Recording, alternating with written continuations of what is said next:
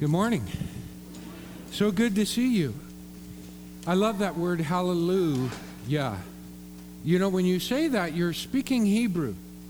It's the second person plural imperative. So if I want all of ye to say praise, then I put that in the second person plural, and I say hallelujah. See? Praise, all of you. Hallelujah.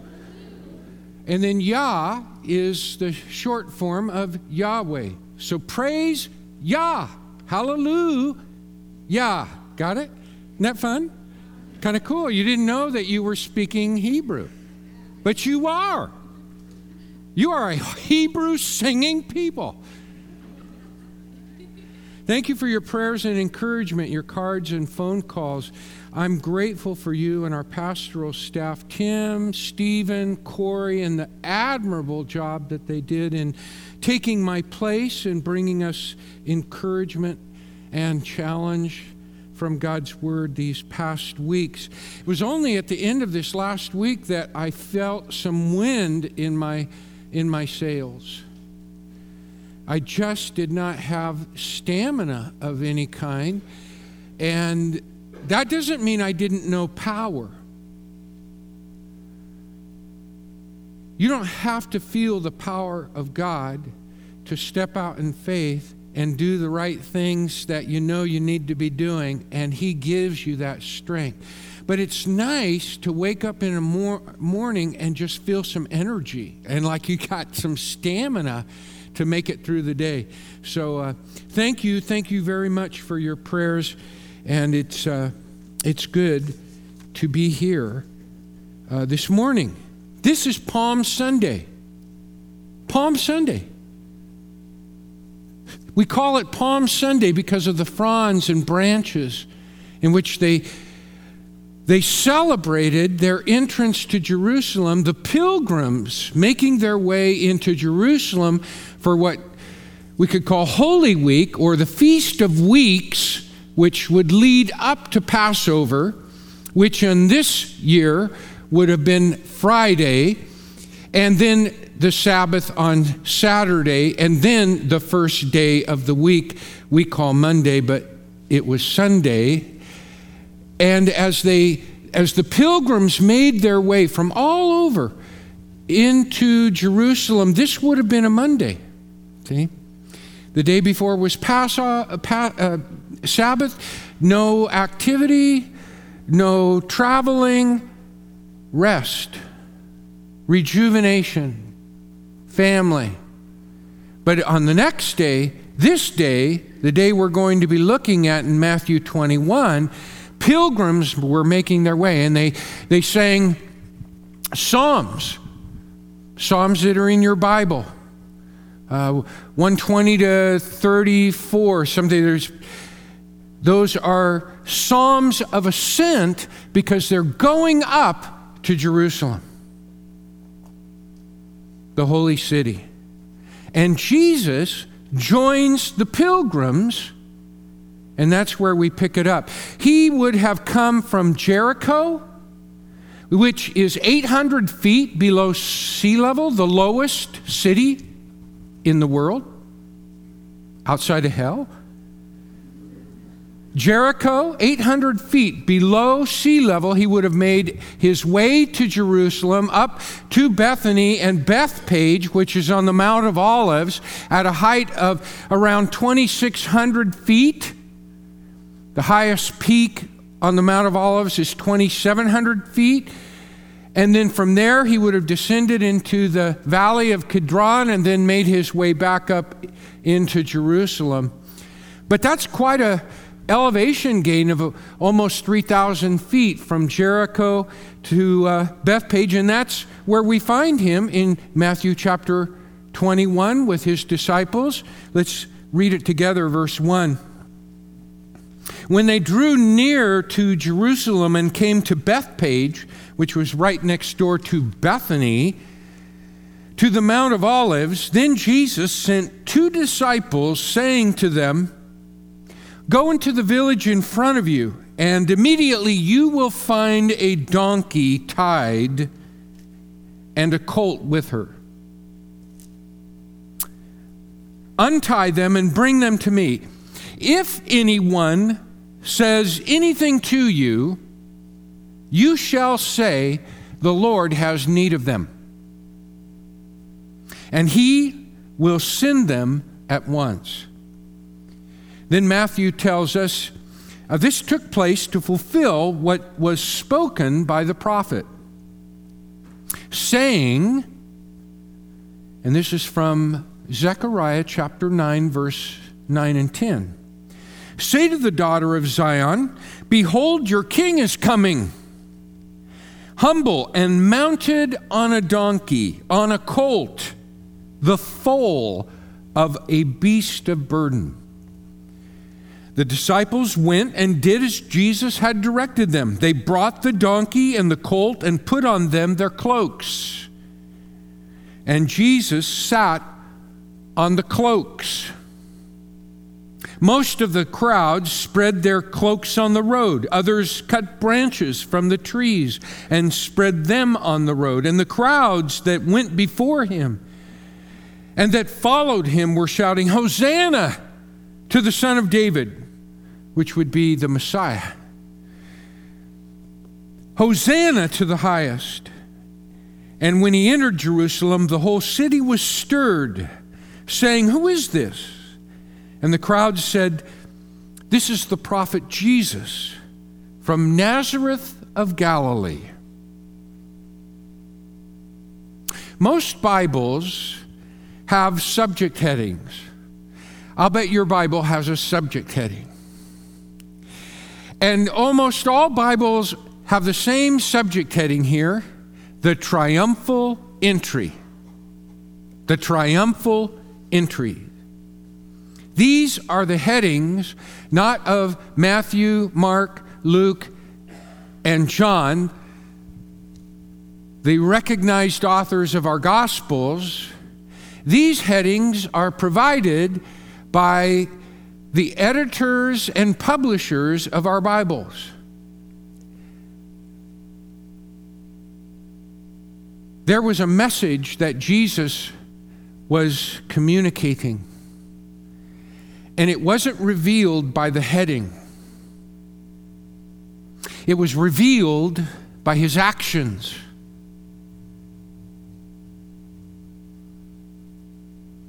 Jesus arranges this. Jesus makes arrangements to enter Jerusalem on a donkey. Now, there are some pretty famous donkeys. And in my reading, and in the last few years, I've spent a great deal of spare and extra time reading ancient Greek and Roman writings, and you read a lot about donkeys. In fact, there are entire books in which a donkey is the star of the book. But by and large, donkeys in Greek and Roman literature are made fun of, and they are a joke and ridiculed. In fact, even Pegasus, can you imagine? Pegasus, that mighty steed with wings. Can you imagine that as a donkey? Need I say more? There is a donkey in the Bible, a famous donkey in Numbers 22. In fact, verse 30, the donkey speaks. We don't know that donkey's name. The donkey, though, is owned by Balaam. And he speaks to Balaam because the Lord empowers him to speak. There are lots of donkeys that we know about, going all the way back to mention in the Iliad of Homer, for example. But there is no donkey more famous than this donkey. Even the donkey of Christmas card fame that carried pregnant Mary to Bethlehem at the side of Joseph is only famous because of this donkey. And this donkey is only famous because of Jesus.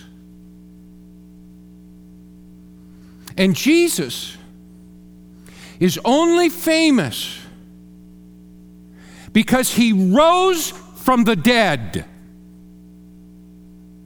He was crucified, a criminal, among criminals.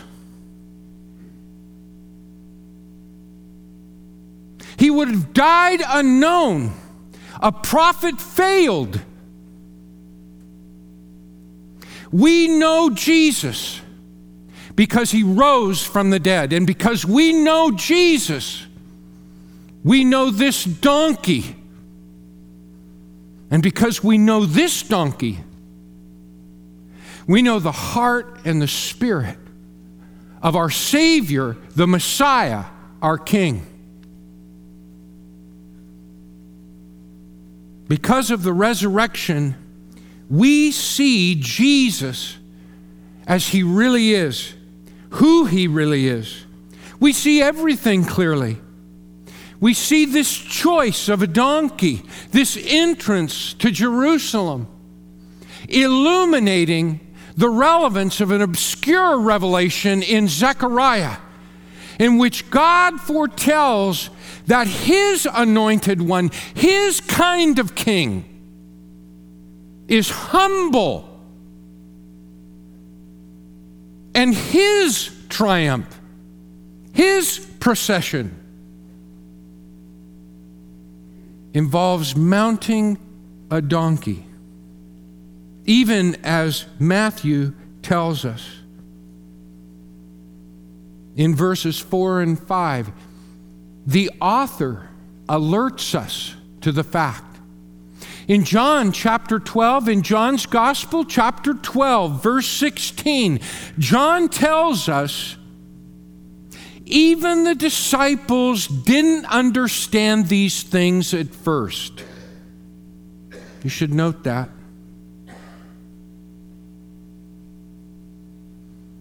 Even the disciples didn't understand these things at first.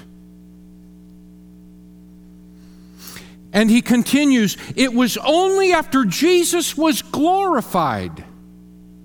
That's the resurrection.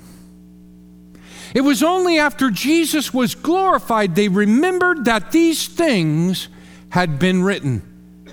In fact, if it was so well known, Matthew wouldn't have had to insert his own commentary to make sure we understood what Jesus was doing as he embodied in contemporary circumstances, as pilgrims were making their way to the Holy Temple to observe the Feast of Weeks, that week of eating unleavened bread in preparation for the Passover, the great redemptive event of God in the history of his people that formed his people, that called his people out of the Exodus, out of Egypt through the Exodus.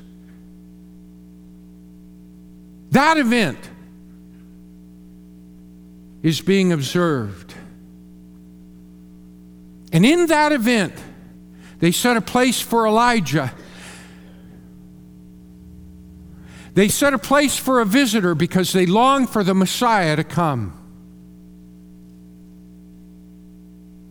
And these pilgrims going up to Jerusalem, they're celebrating the idea that God will bring a Messiah. And riding with them on a donkey is their Messiah.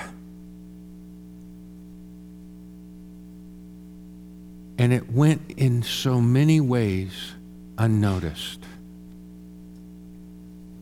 I read an academic paper in the Journal of Animals. There is a journal, an academic journal. I mean, these are scholarly writings. And it's called Animals. I love that. This edition was from 2011. And the author submitted an article, and this is the title of the article, The Mirror Has Two Faces. Contradictory Reflections of Donkeys in Western Literature from Lucius. It's a famous writing in 160 AD, around 160 AD, by Apuleius about a man named Lucius who's turned into a donkey. Very famous. So it's from Lucius all the way to Balthazar, which is from a French movie about a donkey named Balthazar in 1966. So in that span of time, this author surveys literature, writings, the way donkeys are viewed and depicted. And I want you to understand, donkeys in the Greco-Roman tradition and down are ridiculed, made the object of jokes. And some of it is pretty funny. And donkeys can be pretty funny.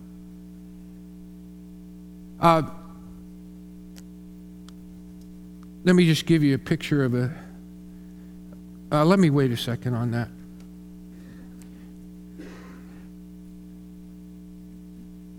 What this article emphasizes is that it isn't until Jesus rides a donkey as he's entering Jerusalem that there is a shift in the history of literature. There is a shift in the way donkeys are depicted. Not uniformly, not completely, but there is a new wind, a new wave of seeing donkeys as a symbol, a Christ figure symbol of humility. There's a nobility that is contributed to the way donkeys are viewed because Jesus rode a donkey. And why would that happen? Because Jesus was raised from the dead. He who was raised from the dead, we see clearly. He is God incarnate. He's the fulfillment. He's the object of the praise of Philippians 2. He who was equal with God, who divested himself of all of his advantage and power, emptied himself, identified completely in humanness, and then beyond that even went beyond taking the form of a slave, which was often the human equivalent of the animal slave, the donkey, and even obedience unto death. That's humility. That's humility. There was a nobility because of who Jesus is when he got on that donkey that changed the way people see donkeys.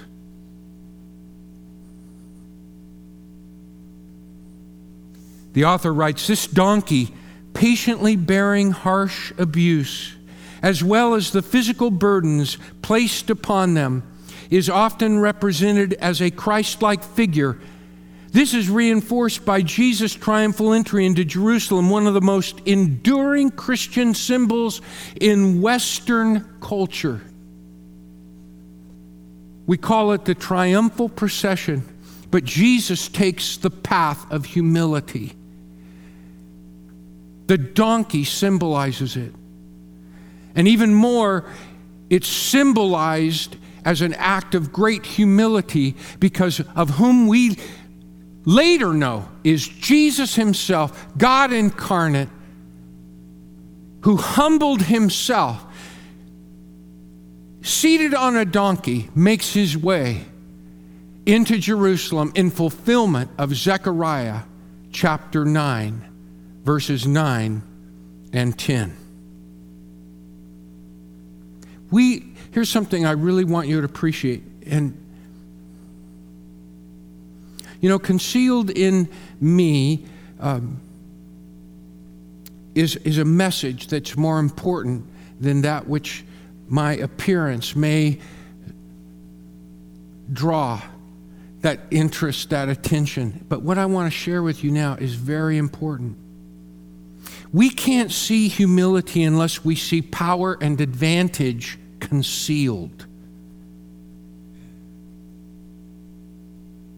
We can't see humility unless we see power and advantage concealed.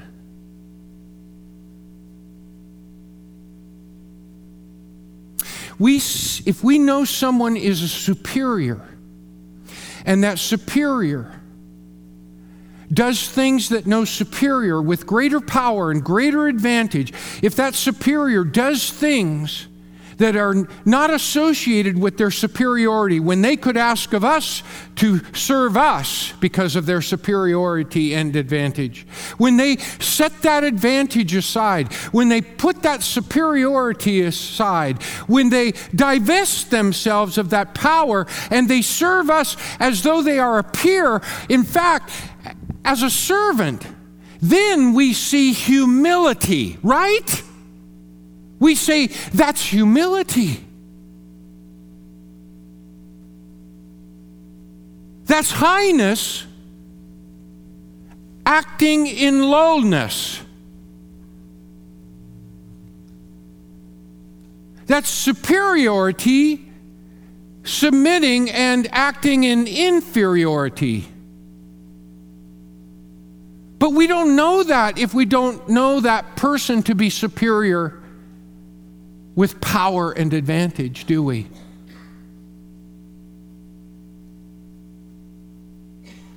Humility is always a divestment. That is a shedding, a setting aside, a letting go of power and advantage. Whether it's in a home, in personal relationships, in a business, in a work situation, in a football team or scrimmage situation, in every situation there is notes of superiority and inferiority, and humility is always a divesting of superiority and power, even if it's just in your head.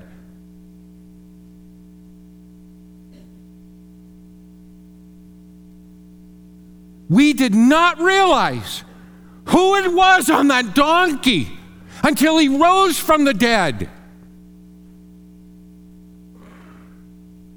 But he still got on that donkey.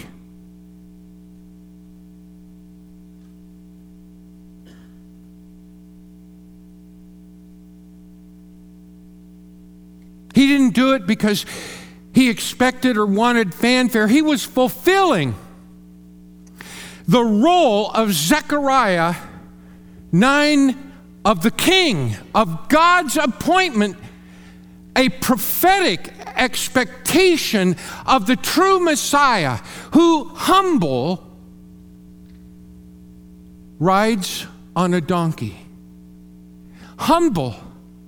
The word ani in Hebrew is used of poor, destitute people. When it's applied to somebody of power and advantage, they are not poor and destitute. They assume a position, an attitude, an approach of someone poor and destitute. It's called humility. Humility of mind, humility of heart, humility of words and actions. And all of that is symbolized in Zechariah by a donkey, combined with the message in word, humble, lowly, poor of spirit. Just as Jesus called the blessed to in the Sermon on the Mount, those who see God, those who thirst for righteousness, the poor in spirit, the humble, the lowly, the meek. They who divest themselves of advantage and power because of something more, something greater, than that very power and advantage. We can't see humility unless we see power and advantage concealed, set aside, unmasked, when the lowly are discovered to have the greater power. Only then is it realized that humility is in the service of others, that the choice of humility is an act of grace and love. The resurrection revealed that. The resurrection revealed that. The resurrection revealed that Jesus Christ was the fulfillment of all of the aspirations and history of his people in the Old Testament and God's vision and plan for the future. And it's sealed in our hearts. It's sealed in history in the death and resurrection of Jesus Christ. Without that resurrection, we wouldn't know who it is that mounts this donkey.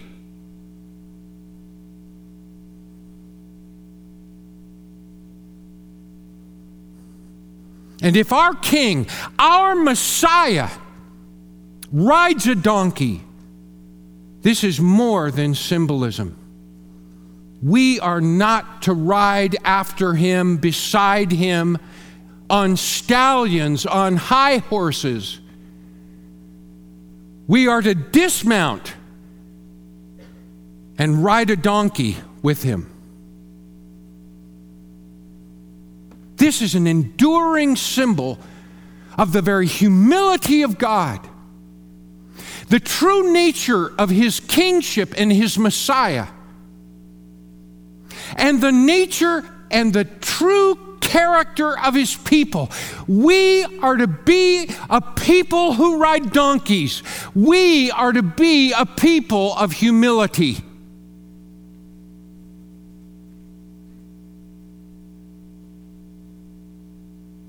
This world will not encourage it. This world will not elevate this idea. Listen, this is not something that I have found in Jude, buried in a corner of the little book of Jude that very few people. How many of you have ever read Jude? A few. Less than half. This is not just one verse that I've heard some people build entire doctrines on, which is foolish.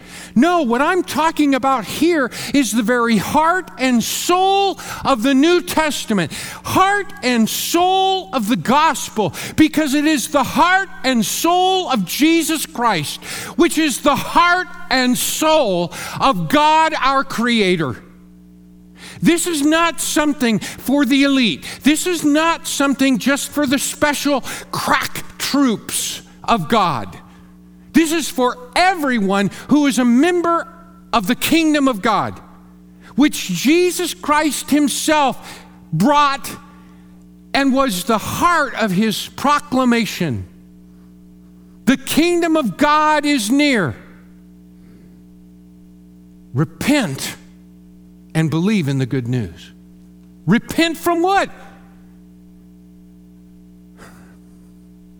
Repent from all of the ways in which you are being totally sucked into the culture and values of this world.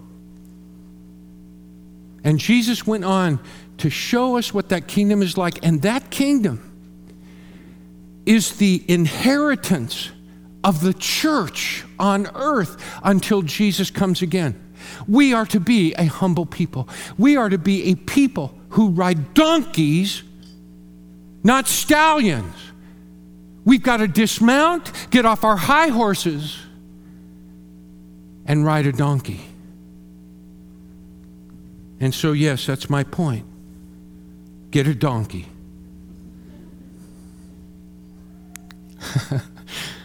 I thought, well, what's more memorable? Just get a donkey. No, don't show up to church pulling the rein of a donkey if you can get it to come with you. In disposition, in heart.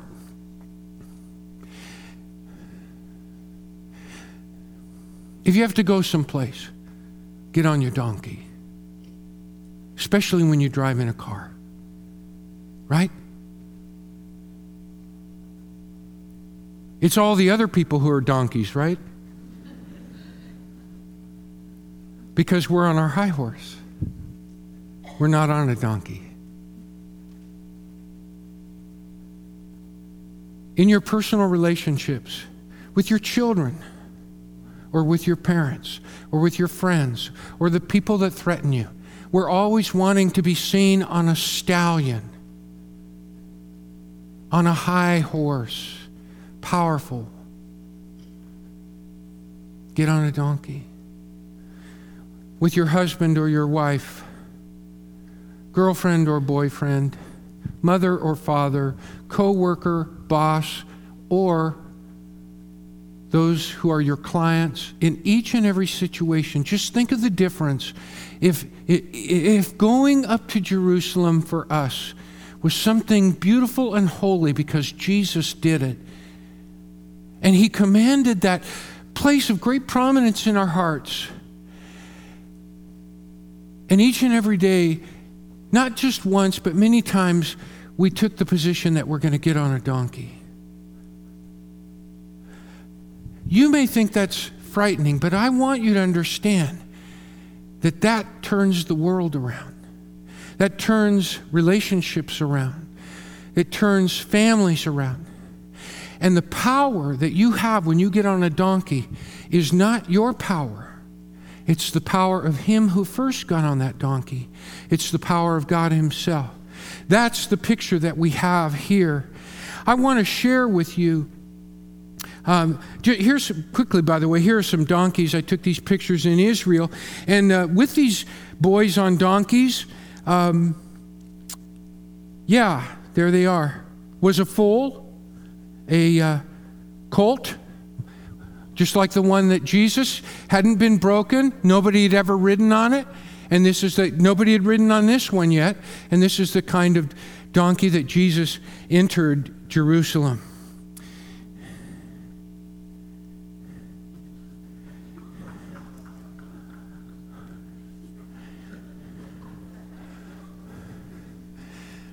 Great leaders don't ride donkeys.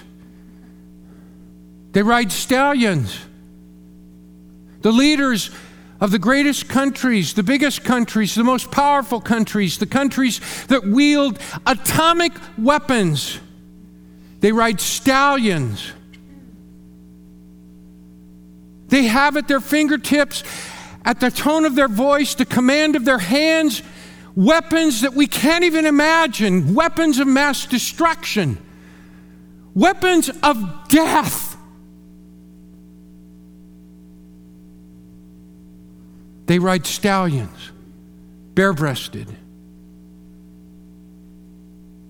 Jesus, who had greater power, more power than 1,000,000 atomic H-bombs, the resurrection from the dead.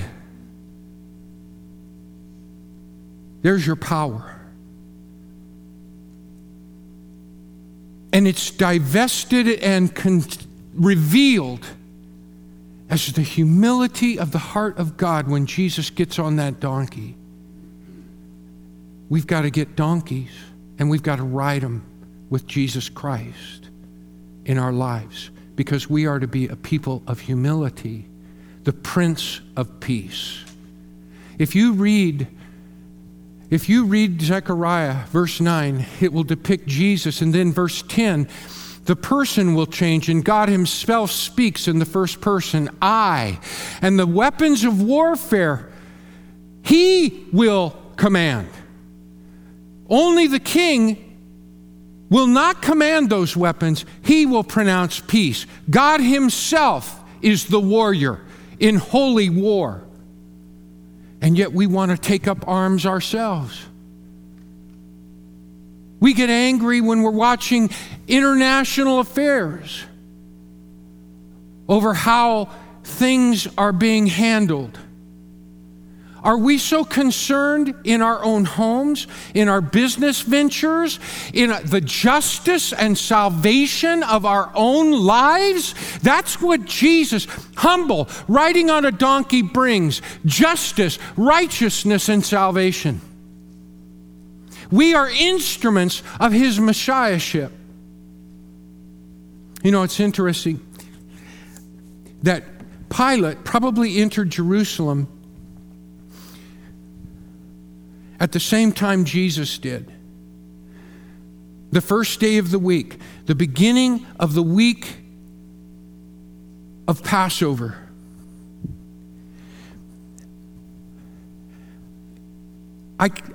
I can only quickly say, in a show of great power and force, in which people of prestige, the high priest, dignitaries, Pharisees, Sadducees, the common people, as well as connected in business of all sorts, would be out waiting for Pilate and his, likely we know from other sources, a troop of 1,000 foot and horse soldiers marching in regalia, entering the street with the people lined. Fronds, big in Roman coinage, because it was big in their celebration of power and victory. It gives us some sense. Their shields, their breastplates, their headpieces, the horses decked out, the colors, the standards, the people waving fronds in a multitude. All the most important people are there waiting for Pilate, not because they love Pilate, but because Rome has all the power. And Rome comes with great power because they don't want any sedition, they don't want any opposition, and there were plenty who didn't like Roman power, so they come out with all of their guns drawn. And at the same time that's happening, coincidentally, Jesus is coming into the city on the east side with a few disciples and pilgrims, waving fronds, singing Hosanna, and he's riding on a donkey.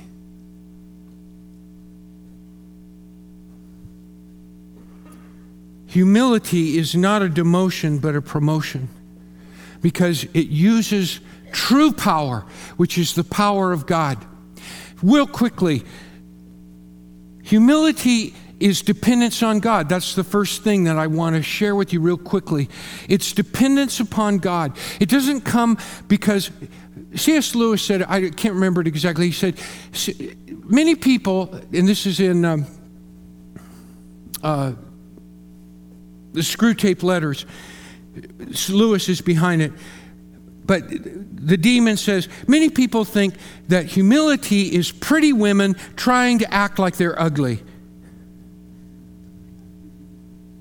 Humility is not trying to be something you aren't. Humility is recognizing your true lowliness and depending on the God who is the God of all power and strength for your needs, for your outlook, for your strength. Even when you're sick and you don't have personal stamina, it's through faith.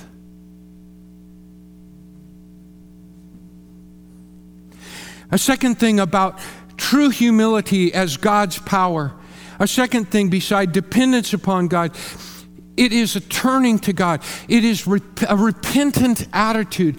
The sense that I shouldn't be doing this in my strength. I should be doing it in His. I shouldn't be doing this for my benefit. I should be doing it for His.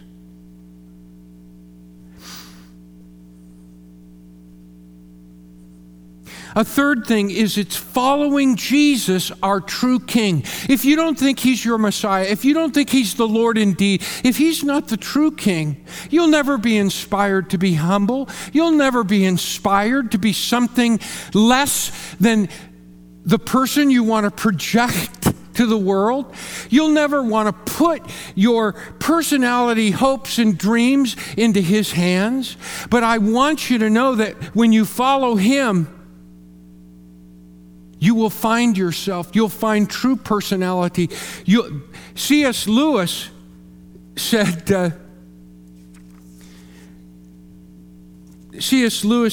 if I can find it, he said that he found his true personality in trusting his life to Christ, because he wasn't dependent on others to try and shape someone into something that is molded by society and culture, but by depending on the Lord himself. You know what? G.K. Chesterton said, it's always the secure who are humble.